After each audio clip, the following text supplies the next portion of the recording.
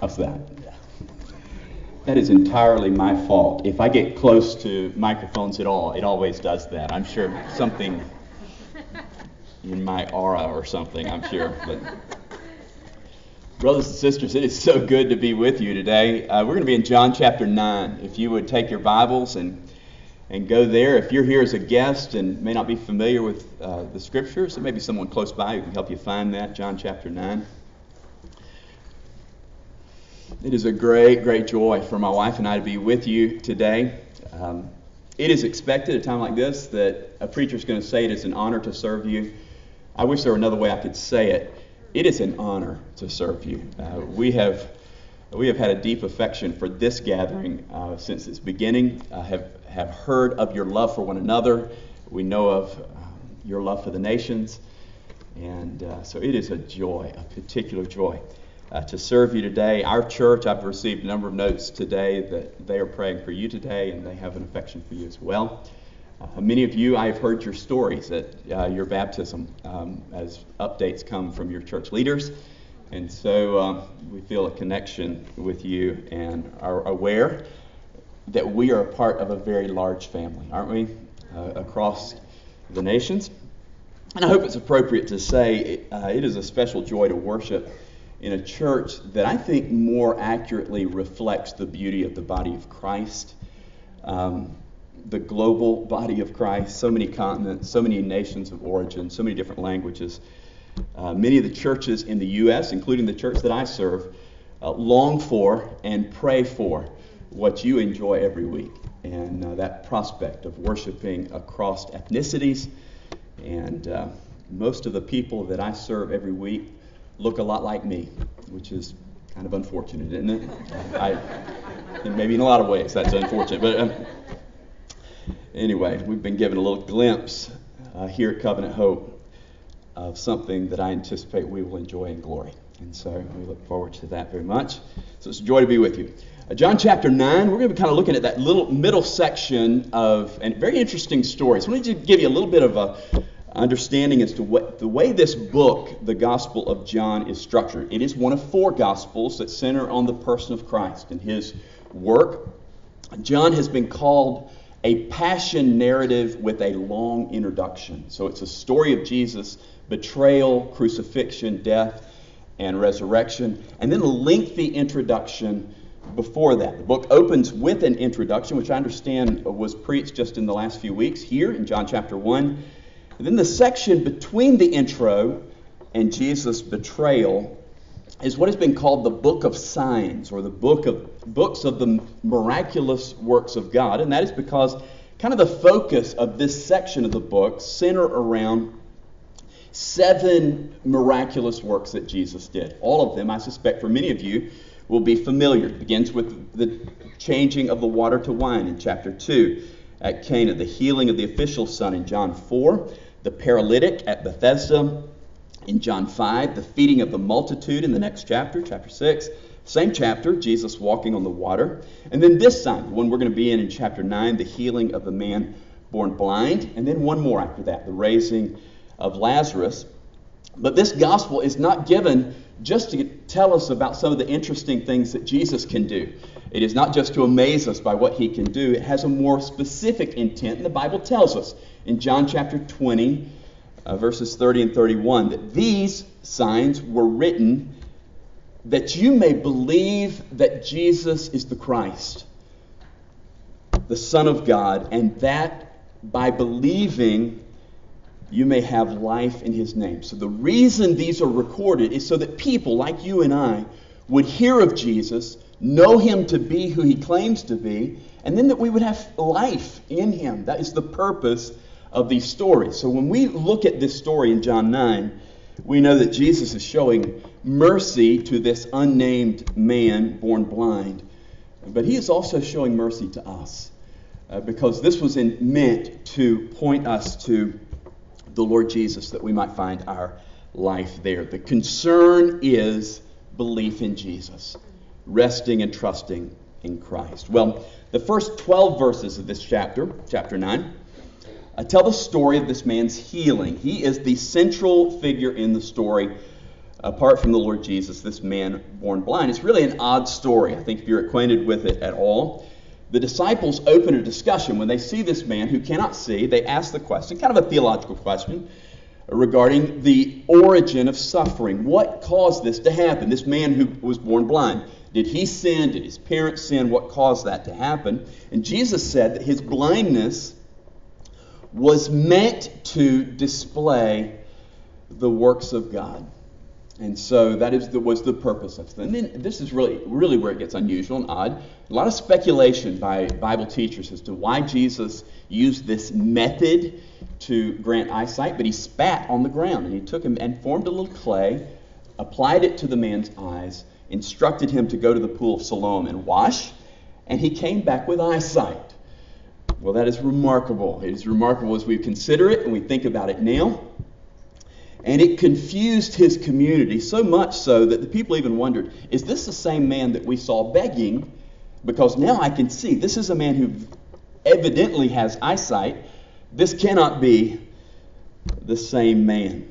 Well, the focus then turns to Jesus as the one who performed the miracle, which is where we'll pick up our reading. Verse 13, John chapter 9.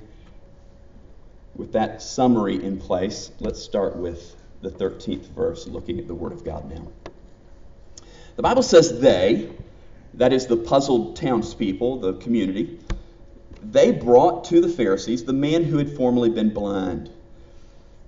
Now it was the Sabbath day, when Jesus made mud and opened his eyes. So the Pharisees again asked him how he had received his sight. And he said to them, he put up mud on my eyes, and I washed, and I see. Well, some of the Pharisees said, this man is not from God, for he does not keep the Sabbath. But the others said, how can a man who is a sinner do such signs? There was a division among them, so that they said again to the blind man, what do you say about him, since he has opened your eyes? He said, he is a prophet. The Jews did not believe that he had been blind, the Jews did not believe that he had been blind and had received his sight until they called the parents of the man who had received his sight and asked them, is this your son who you say was born blind? How then does he now see? His parents answered, we know that this is our son and that he was born blind. But how he now sees we do not know, nor do we know who opened his eyes. Ask him. He is of age. He will speak for himself. And his parents said these things because they feared the Jews. For the Jews had already agreed that if anyone should confess Jesus to be Christ, he was to be put out of the synagogue. Therefore his parents said, he is of age. Ask him. So for the second time, they called on the man who had been blind and said to him, give glory to God. We know that this man is a sinner. He answered, whether he is a sinner, I do not know. One thing I do know, that though I was blind, now I see. They said to him, what did he do to you? How did he open your eyes? And he answered them, I have told you already, and you would not listen. Why do you want to hear it again? Do you also want to become his disciples? And they reviled him, saying, you are his disciples, and we are the disciples of Moses. We know that God has spoken to Moses. But as for this man, we do not know where he comes from. The man answered, why, this is an amazing thing. You do not know where he comes from, and yet he has opened my eyes. We know that God does not listen to sinners. But if anyone is a worshiper of God and does his will, God listens to him. Never, since the beginning of the world, has it been heard that anyone opened the eyes of a man born blind. If this man were not of God, he could do nothing. They answered him, You were born in utter sin. And would you teach us? And they cast him out. Well, church, that's a remarkable story, isn't it? Just a fascinating account, not only of his healing, but also of the reaction to his healing. If this story were a one-act play, I think we'd all want to be that blind man, wouldn't we? We would want to play that part in this drama. He is such a compelling figure. Just terrific. His use of irony, his wit and sarcasm. He's a little bit sassy, got a little bit salty in his attitude toward them, perfectly willing to speak truth to power. And as Christians, we have a particular affection for this man, largely, and I think we're going to see this through our examination today of this section. We love this man because we kind of are this man. His story is our story. His miracle is the miracle that we, as believers, those who have turned in faith and repentance to Christ, we have experienced that. We love him because we are him. In fact, for the last 200 years, the church has employed his language as our own language. The other night, as we were waiting for the fireworks to start in your city, a group of us sang these words: I once was blind, but now I see. That is our testimony as those who have turned to Christ. Well, this all pivots on the question of what am I going to do with the person of Christ? Now, preachers are prone to overstatement. I acknowledge that. But I do think that this is an accurate statement. There is no more essential, pivotal, or consequential question in life than what in the world are you going to do with Jesus? What are you going to do with the claims of Christ? Well, the most natural way to structure this section, I think, is to look at the heart disposition or the responses of each of the major players in this story. So if you omit the townspeople, Jesus does not even speak in this text at all. It is all the dialogue between the Pharisees and the other players. So the three major characters are the Pharisees themselves, the parents of the blind man, and then the blind man. Those are the three that we have in view. So we'll consider them based on their response to Jesus. So Pharisees, parents, man born blind. And we will call them, for the sake of our time here, the moralists, the fearful, and the simple man of faith. So if you're looking for kind of a structure or outline, that's just about it. You can put away your pen now if you would like. So the moralist, the fearful, and the simple man of faith. And each of these are responses to a miracle that really was staggering, really an astonishing work of the Lord Jesus. These responses to authority are relevant to us all because it is a question we all must contend with. I was so served today to worship with you. I don't know about this side. This side really served me today as you were singing and centering our hearts and affections on these great themes. Some of these themes were meant to be employed in song, so we appreciate those who served us. And we sang of the good news of the gospel again and again. It showed up in our singing today.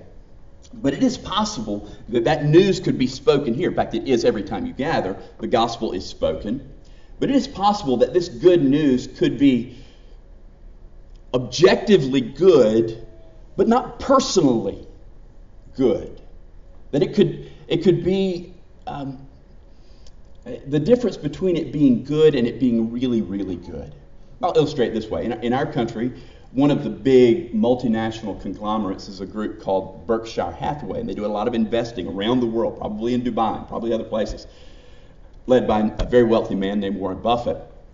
And I just read today in Barron's that they had a very, very good fourth quarter. They rallied really well and did extremely well. So those investors are very, very happy. Now, when I read that news, I would say that is good news, but it is not good news to me because I don't hold any shares in Berkshire Hathaway. Now, if I just shared with some of you, maybe you do, well, congratulations. But things are good for you. It is possible also that we could gather here and celebrate truths that are wonderful, but they're not really good to you if it has not been personally received. Well, the man's here was given his eyesight. And the reaction of the community here is kind of interesting. It's kind of a confusion, a little bit of indignance. because they take him directly to the Pharisees. Do you see that? Peterson's paraphrase says they marched the man to the Pharisees. You can kind of see him grabbing their garment and walking him in here. What are we going to do with this man? He can now see. And there's a key bit of information in verse 14 where it says, it was the Sabbath day when Jesus made mud and opened his eyes. Now, this would have been really problematic to the religious leaders of that day. It was the Sabbath day. Now, their problem was not what happened, but when it happened. It was the Sabbath. To the Pharisees, merciful acts were permitted on the Sabbath, on Saturday, but only when life was in danger. So there was this, the rabbis had taken the fourth commandment and had given a lot of attention to particular ways that this could be violated. Making clay was expressly forbidden in the 39 traditional applications of the Sabbath. So they said, making clay. Something as simple as grinding or filing metal, any kind of sorting, cattle, or even picking bones from fish, or throwing away bad berries. If you were eating strawberries, you couldn't sort. Even that was considered a violation of the fourth commandment. And so that is really what was in play here. He had made mud, applied it to the eyes of this man, and that they found to be problematic. This was not the fourth commandment. This was the rabbinic application of the fourth commandment, really an expansion on the law, not the law of God. Jesus did not violate the law of God. By the way, to those of us in Christ, that is really good news. It is good news that he filled up all righteousness, that he did not transgress the law, because he, in his holiness, in his obedience, filled up a credit of righteousness that would be applied to us. So it's very important that Jesus did not transgress the law of God. He did not violate the fourth commandment. He violated the tradition of the Pharisees, which was an expansion on the law. And we can safely assume that he did it intentionally. I don't think any of us think that Jesus lost track of what day it was, right? He knew this was Saturday. He knew what he was doing. And he knew that this would, in all likelihood, open a discussion, a necessary lesson. So the Pharisees asked the man how his sight was granted. Let me give you an idea what we're going to do. We're just kind of walk through the story, and then we're going to hit those three major points we did, again, by way of application at the end, so you know that where we are going. The Pharisees asked the man how his sight was granted. The man himself, the subject of the story, provides a quick summary of how that happened. You see that in verse 15. Jesus put mud on my eyes, I washed, and I see. Very simply. And immediately a division forms among the Pharisees regarding Jesus' identity. This morning, Rita read for us from Isaiah's prophecy that one of the marks of the promised one who would come would be that he would grant sight to those who are blind. So it was one of the things as they were looking for this promised one, that he was going to be one who did this kind of miraculous deed. And so these two sides formed. Could this not be the man from God? One side said this cannot be the man of God because he has no respect for the Sabbath. And the other said only a man of God could do what we see him doing. Well, the healed man concludes that he is a prophet. By the way, he doesn't have a particularly strong Christology, does he? He doesn't have a fully formed understanding of who Jesus is, yet he knows that he is from God. So that is as far as this man can confidently go at this point. Now, you don't have to read the rest of the chapter. Jesus' encounter with this man who he comes to full faith in Christ and rest in Christ. But at this point, he is very confident. This is no ordinary man. He gave me sight. I know that he must be from God. So that's his conclusion. The Pharisees conclude there's something not right, so he brings in his parents, his mom and dad. And he asks them three questions. Is this your son? Was he born blind? And how is it that he sees? And you look at verse 20, their response. The parents answered, well, we know that this is our son. We know that he was born blind, but how he now sees, we do not know. Let's just tap the brakes for just a moment. They now volunteer information that they were not asked. They disassociate with Jesus. We have no idea. We don't know who did it. They want to distance themselves from whoever this figure is that's causing such controversy. So, yes, he's our son. Yes, he was born blind. We see he can see now, but we don't know who did it. So don't look at us. So the teachers do just that. They say to him, look, he's a grown man. Don't talk to us. He's a grown man. Speak to him. So the Pharisees do that. They return to the man. They suggest that the man is lying. So they conclude, look, whatever he is saying, whatever the truth is, this cannot be it. And so they come a little stronger at this man with recently restored eyesight and say, look, give glory to God. If you remember your Old Testament, you may remember these were the same words that Joshua spoke to Achan in his sin. When he confronted him with his sin, he said, give glory to God. We know that this man is a sinner. And I love this little shift in the narrative here. It's so great. They said, look, we know that this man, speaking of Jesus, is a sinner. Trust this. Look, we are the leaders. Trust us. We are the knowers. His response in verse 25 is beautiful. Oh, so you know this. Well, let me tell you what I know. I know my eyes didn't work. I know that I was blind and that I can now see. You would say at that point, in our country, we would say, I think this is an idiom that might work here. When you want to display immediate triumph, this is what they call a mic drop. When you just, I'm done with this. Obviously, look, I don't know what you know. I know what I know. I know that I couldn't see. My eyesight was restored. The Pharisees answer the man by asking him to go over it again. And so he says, what did he do to you? How did he open your eyes? And the man exhibits in verse 27 a little impatience. By the way, I would too, wouldn't you? I think at this point I would be a little exasperated with this, partially because he now has sight.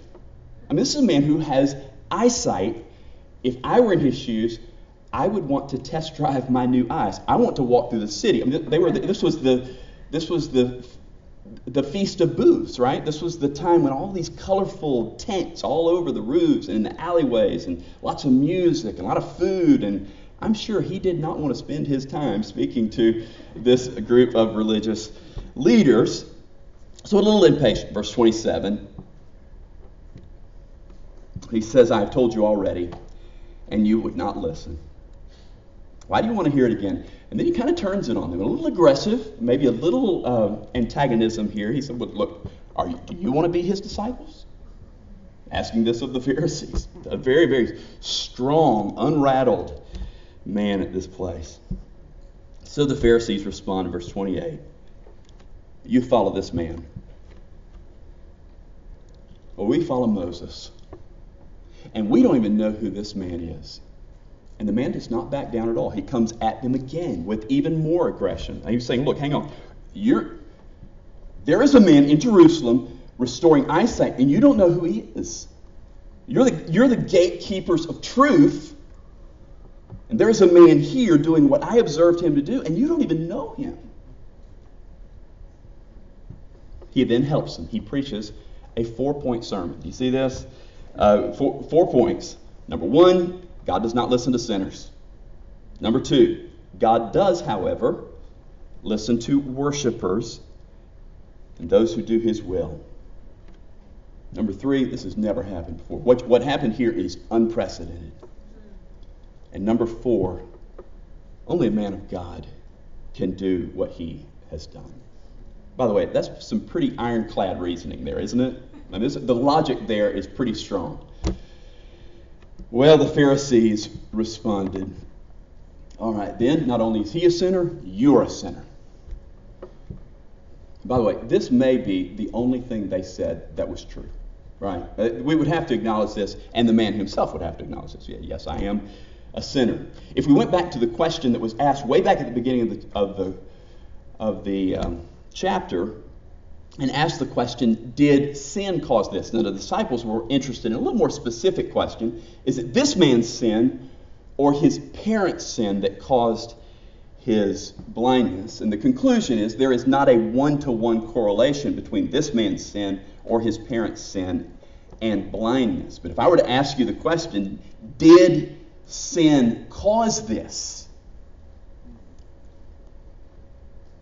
Well, yes. Sin causes blindness. Not only blindness, Adam's sin, his first father, Adam's sin caused blindness, and it caused far more catastrophic damage. Relational strife in marriage, and fatigue in labor, and sorrow and pain. Sin caused this. Those burdens that we carry, the weariness that we carry in our bodies, which may be very different than his struggle, but nonetheless real. By the way, church, that will not always be the case, right? We sang of today. We sang of a day when sickness, sorrow, pain, and death are felt and feared. No more. It's a great promise, a great assurance that we have. We read this morning of that, the reality of the fall, the great rippling effect out of the one man's sin, one man's defiance, and the impact that it had. And I think the unifying theme from Genesis 3 all the way through, and I think you're going to revisit this in coming weeks, is how Jesus intends to restore to us all that was stripped away at Eden. Well, this is probably the only thing that the Pharisees got right. Was this man a sinner from birth? Yes, he is. And so are they, and so are we. And the gospel frees us. This is good news for all of us. If your inclination is to veil or to keep hidden your sin, the gospel frees us to make some really honest admissions about our own sin and ourselves. It is true. We are sinners. We are sinners by nature. We are sinners by choice. And abide under the just wrath of God. By the way, that sets the stage, as your pastor said earlier, for the good news of the gospel, that we are born not only unwilling, but unable. We got a problem we can't fix. We are born with this fixed disposition against God and his rule. So, we understand that. By the way, if the language that I'm sure you are familiar with, we call it the solas. On the basis of scriptural authority alone, we are saved by grace alone, through faith alone, in Christ alone, and to the glory of God alone. And we would want it no other way. The way I say it to our church is this: if I am partially responsible for my salvation, then I get partial glory. If God is partially responsible for my salvation, then he gets partial glory. If he is mostly responsible for my salvation, then he gets most of the glory. But if God is completely responsible, if he took a man who was blind, dead in his sins, if he is completely responsible for my salvation, then he gets all the glory. We have a problem we cannot fix. And that is the story that resonates so closely to those of us who are in Christ. Well, again, if you read the remainder of the chapter, we see that Jesus will find him. They throw him out of the temple, and Jesus pursues him, finds him, engages him, and he becomes a worshiper. Really a sweet story. So, it's almost as if this bold man is saying, look, throw me out of the temple. Jesus will find me there. And he did. And so, let's return again, make a few points of application, bear down on some important points, and then we'll close out our time together. Returning to the three figures in the story, the Pharisees, the parents, the simple man of faith. Having given a summary now of the story, let's look at them individually. First, the moralist, the Pharisees. The moralist. You know what I mean by that? A moralist, you may be more familiar with the term legalist. It is those who feel quite sure that they can answer the demands of God's justice through right living, through holy living, through adherence to a code. So, these Pharisees, I think it's noteworthy as you kind of look at the whole story, in addition to the fact that they had distorted the law of God, I think there are two things that stand out about these moralists, and they are just cold. I mean, these were just cold figures in the story. One was their indifference toward people, particularly suffering people. I mean, isn't that evident? And this is a man who had suffered his entire life. He had been shown mercy, and that almost seems to be not even a consideration in their mind. There is particular interest in the day on when you look, you can do this, don't do it on Saturday. The second is the hardness of their hearts. These are people who are just calloused in their disposition. Yesterday when we were talking about it, one of your pastors, Mark, pointed out the irony that really it is these leaders who were blind. Isn't that true? Their minds and hearts were just veiled from the identity of Jesus. They were the blind ones. But I think we do see here an indifference toward people. It seems that their one priority was their own prominence and power.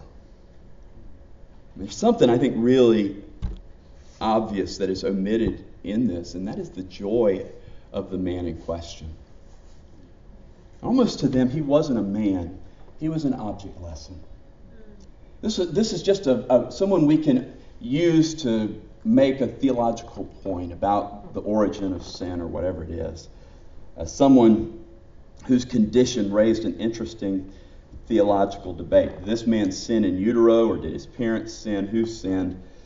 And now his eyes work, and the problem is not so much the miracle, but that it happened on a Saturday. So now he's the center of this debate over the legitimacy of the rabbinic expansion on the Old Testament code. You can't do that on Saturday. And I think all of us would look in on this story and say, yes. But he can see now. He was blind, and now his eyes are open. He can see color. He can see distance. He can see people. I mean, it's almost as if that is completely disregarded in this. By the way, that is the lunacy that is legalism, isn't it?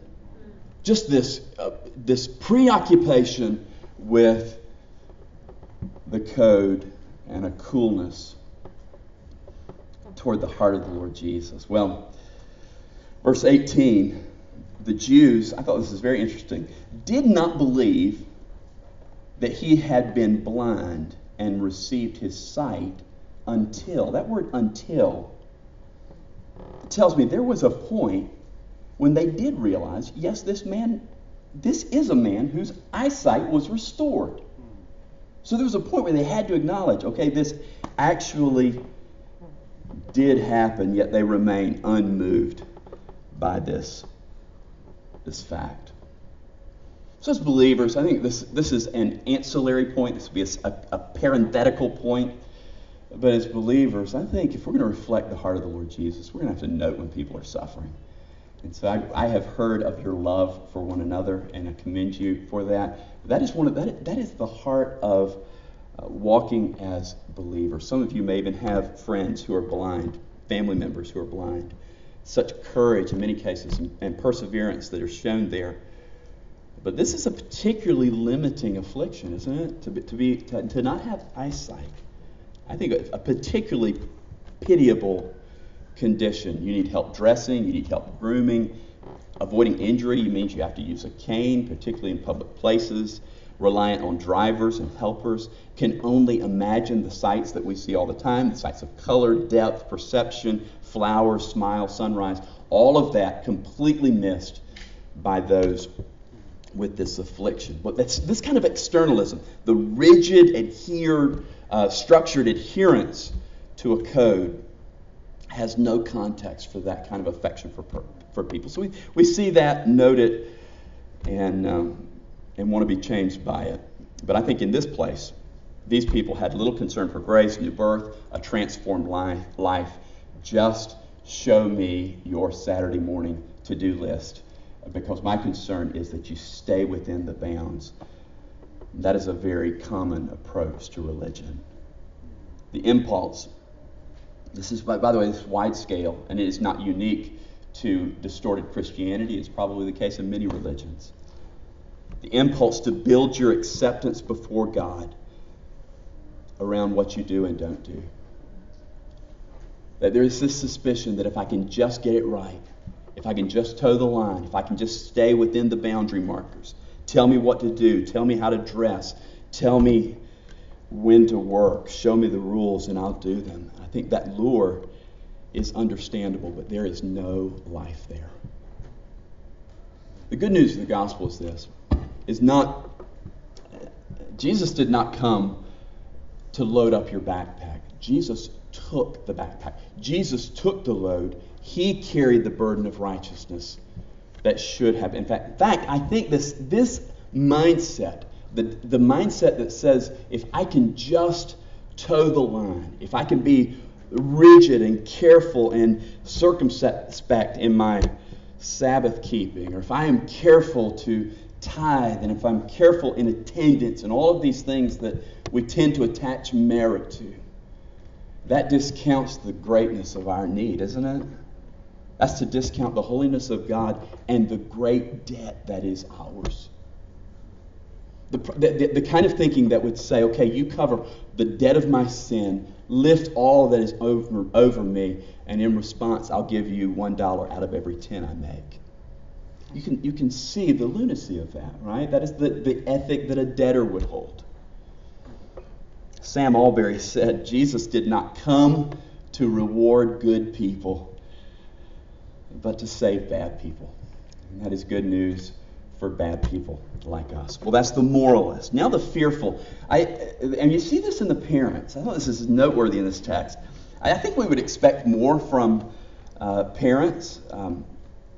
I think the one thing sadder than being born blind would be to have a child that is born blind, wouldn't you? That would be a different level of sorrow. So we might reasonably assume that the two people who valued this man's eyesight more than him would be his mother and his father.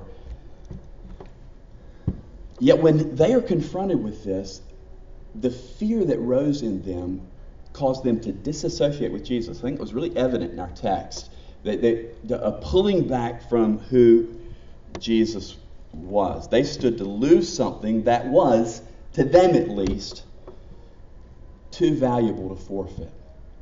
And in this case, it was inclusion in the community. Did you see that? It had already been established. It had already been said. If you follow Jesus, you will be put out of the synagogue. You'll be kicked out. Which in that culture would have been a terrible shame. It would be to put you out of civil society. And these parents, recognizing this, they volunteered the information. Look, we acknowledge he's our son. We acknowledge that he was blind. We acknowledge that he can now see. But we have no idea who did it. We have nothing to do with him. Keep us out of that discussion. Talk to him. He's a grown man.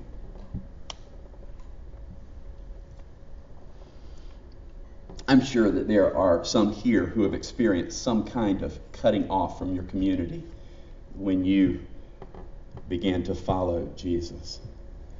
But we are reminded, we see such assurances in the gospel, that this will all be filled up in Christ. I mean, 100 years from now, it's all light and momentary, isn't it? 100 years from now, whatever we think we are forfeiting, whatever exclusion from the community we might know, it is all filled up in the presence of Christ. We prayed it together as our brothers and sisters led us today. Together we prayed it with engaged hearts, I trust.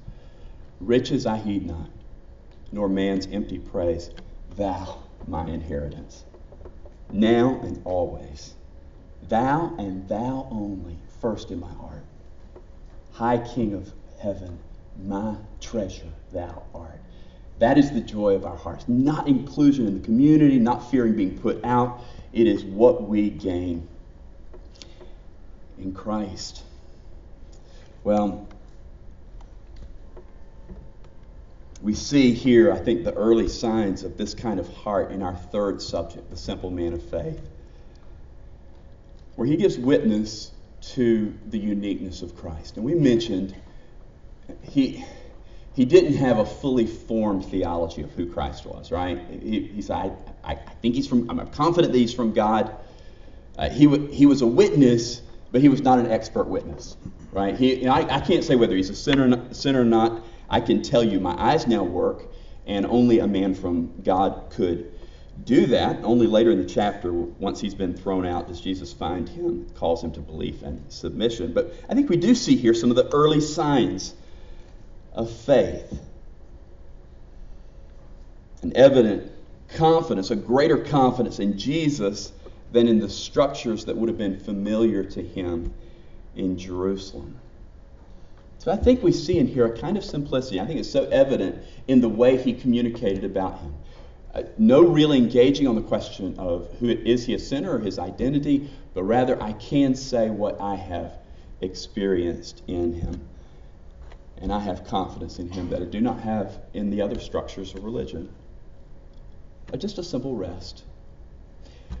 Central to, we mentioned in John chapter 20, verse 30, that these signs were given so that we would know that Jesus is the Christ, the Son of God, and that believing we might have life through his name. These miracles were meant so that we would see Jesus as unique and then come to rest our hopes and confidences in him. To follow Jesus is to live a life of trust. Just resting in his enoughness, resting in his perfection. Full reliance on him in every area. Reliance on him for righteousness, for peace, for identity, for acceptance.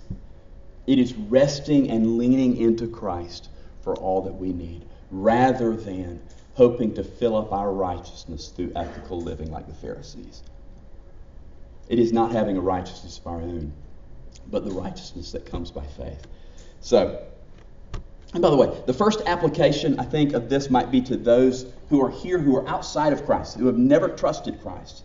The call to you would be to come to him, and it is in his heart to receive sinners, to rest and receive sinners. The first application would be to them, but I think the application is a little broader than that.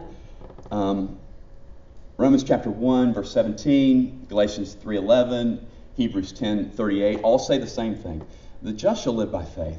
The justified man or woman escapes death by faith. That is central to, that's what we said a moment ago, the sola fide. We are, on the basis of scriptural authority alone, we are saved by grace alone, through faith alone. So faith is not something we exercised at the point of our conversion and now we go straight effort. We do give effort, real effort, but we repented, but as Luther taught us in the 95 Thesis, we become repenters, right? We become, that becomes the pattern of our life. We repented, we believed, yet we become believers. That's what we would call one another. We are ongoing in our faith and repentance. The justified one escapes death, lives by faith. Paul would tell us in Colossians 2:6, as you have received Christ Jesus as Lord. How did you receive Christ Jesus as Lord? By faith, by grace, through faith in Christ alone. As you have received Christ Jesus as Lord, so walk in him. So how do I walk? By grace, through faith. We become believers. That is how we navigate a new year. It is by faith, resting every day, relying, leaning in, trusting the Lord Jesus. I think the contrast between particularly the first and the third of our groups, the Pharisees and the simple man of faith, is, I think, fairly evident. One man is quite sure that his law-keeping will keep him safe, that whatever righteousness is needed, he is quite sure that he can provide. Hold that over a man or woman who is fixed on Jesus and is trusting him. One lives in wonder at the grace that they've been shown. One is quite sure that they can secure whatever righteousness they need. The simple man or woman of faith has received mercy. They're quite sure of it. So I say again, we love this man because we are this man. We were blind, and by grace we now see. So as we close out our time, can I take just a moment and just lay out the gospel? It is not explicit in our text, but it is central to our hope. The gospel does not begin with man's need. It begins with a God who has no needs. God, who is, the Westminster says, a spirit who is being, wisdom, power, holiness, justice, goodness, and truth, are infinite, eternal, and unchangeable. A God who existed eternally before time in blazing, incandescent glory. This God exists in three persons, eternally exists as a Father, Son, and Holy Spirit, three in one. Can't explain it to you, believe it with all my heart. Three in one. He displayed his glory in creation. I think we're going to briefly revisit that next week, Lord willing. He displayed his glory in all that is seen in the created order, in constellations and rivers and oceans and wildlife and plant life and birds and babies and flowers in the wide, expansive desert right outside your city. His glory, however, was particularly shown in image bearers like you and I, those who were made to bear the image of God. Yet these image bearers, our first father Adam and Eve, these image bearers defied his just rule. This is at the center of the gospel. Speaking for all of us as our representative, they defied God's just rule. He said no, and they said yes. And this rebellion is catastrophic in that it introduced suffering like blindness and all kinds of other afflictions. It introduced suffering and death into God's creation, and we are all affected. In Adam, all die. We enter life under the sentence of death. Our every inclination is in opposition to God. We have a need that we can't fix. We got a problem that we can't remedy. We are neither willing nor able to fix our problem. Yet God answers this by becoming a man. It's what we've celebrated over the last month and a half. God answers this by becoming a man in the person of his Son, fulfilling with precision all the demands of God's law. And in his sinless life, he accumulated a credit of righteousness for his people. And in his death, his sacrificial, voluntary, atoning death, he came in under the cumulative weight of all the sins of his people and bore the full weight of that, the justified fury of a God who is holy and thereby incensed by the sins of his people, of all people, bearing in his blameless body the guilt of our sin. He was, Romans 4:25, delivered over to death for our sins, yet raised for our justification. So in Jesus' resurrection, the judicial standing of an entire race of people, when Jesus came to life, the judicial standing of an entire people pivoted in that moment. He was raised for our justification, that judicial pronouncement, when the gavel falls and we are cleared forever of the guilt of our sin. We are called to come to him, awaken to our need, turning from our sin, finding our rest in him. And his covenant love, his steadfast, oath-bound covenant love for his people is enduring. It will never end. It will not change tomorrow. It will not change next year. And his people are never outside his care. It was already alluded to in this service. He has filled up the deepest longings of man's heart as being found and fully met in him. And it all ends, as we sang today, in his presence, where there is fullness of joy. For he, 1 Peter 3:18, for Christ suffered once, the just for the unjust, that he might bring us to God. And here's the thing, church. All of that glory, we were blind to. You didn't see it, neither did I.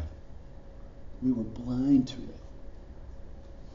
Paul said the God of this world has blinded the minds of unbelievers to keep them from seeing the light of the gospel of the glory of Christ, who is the image of God.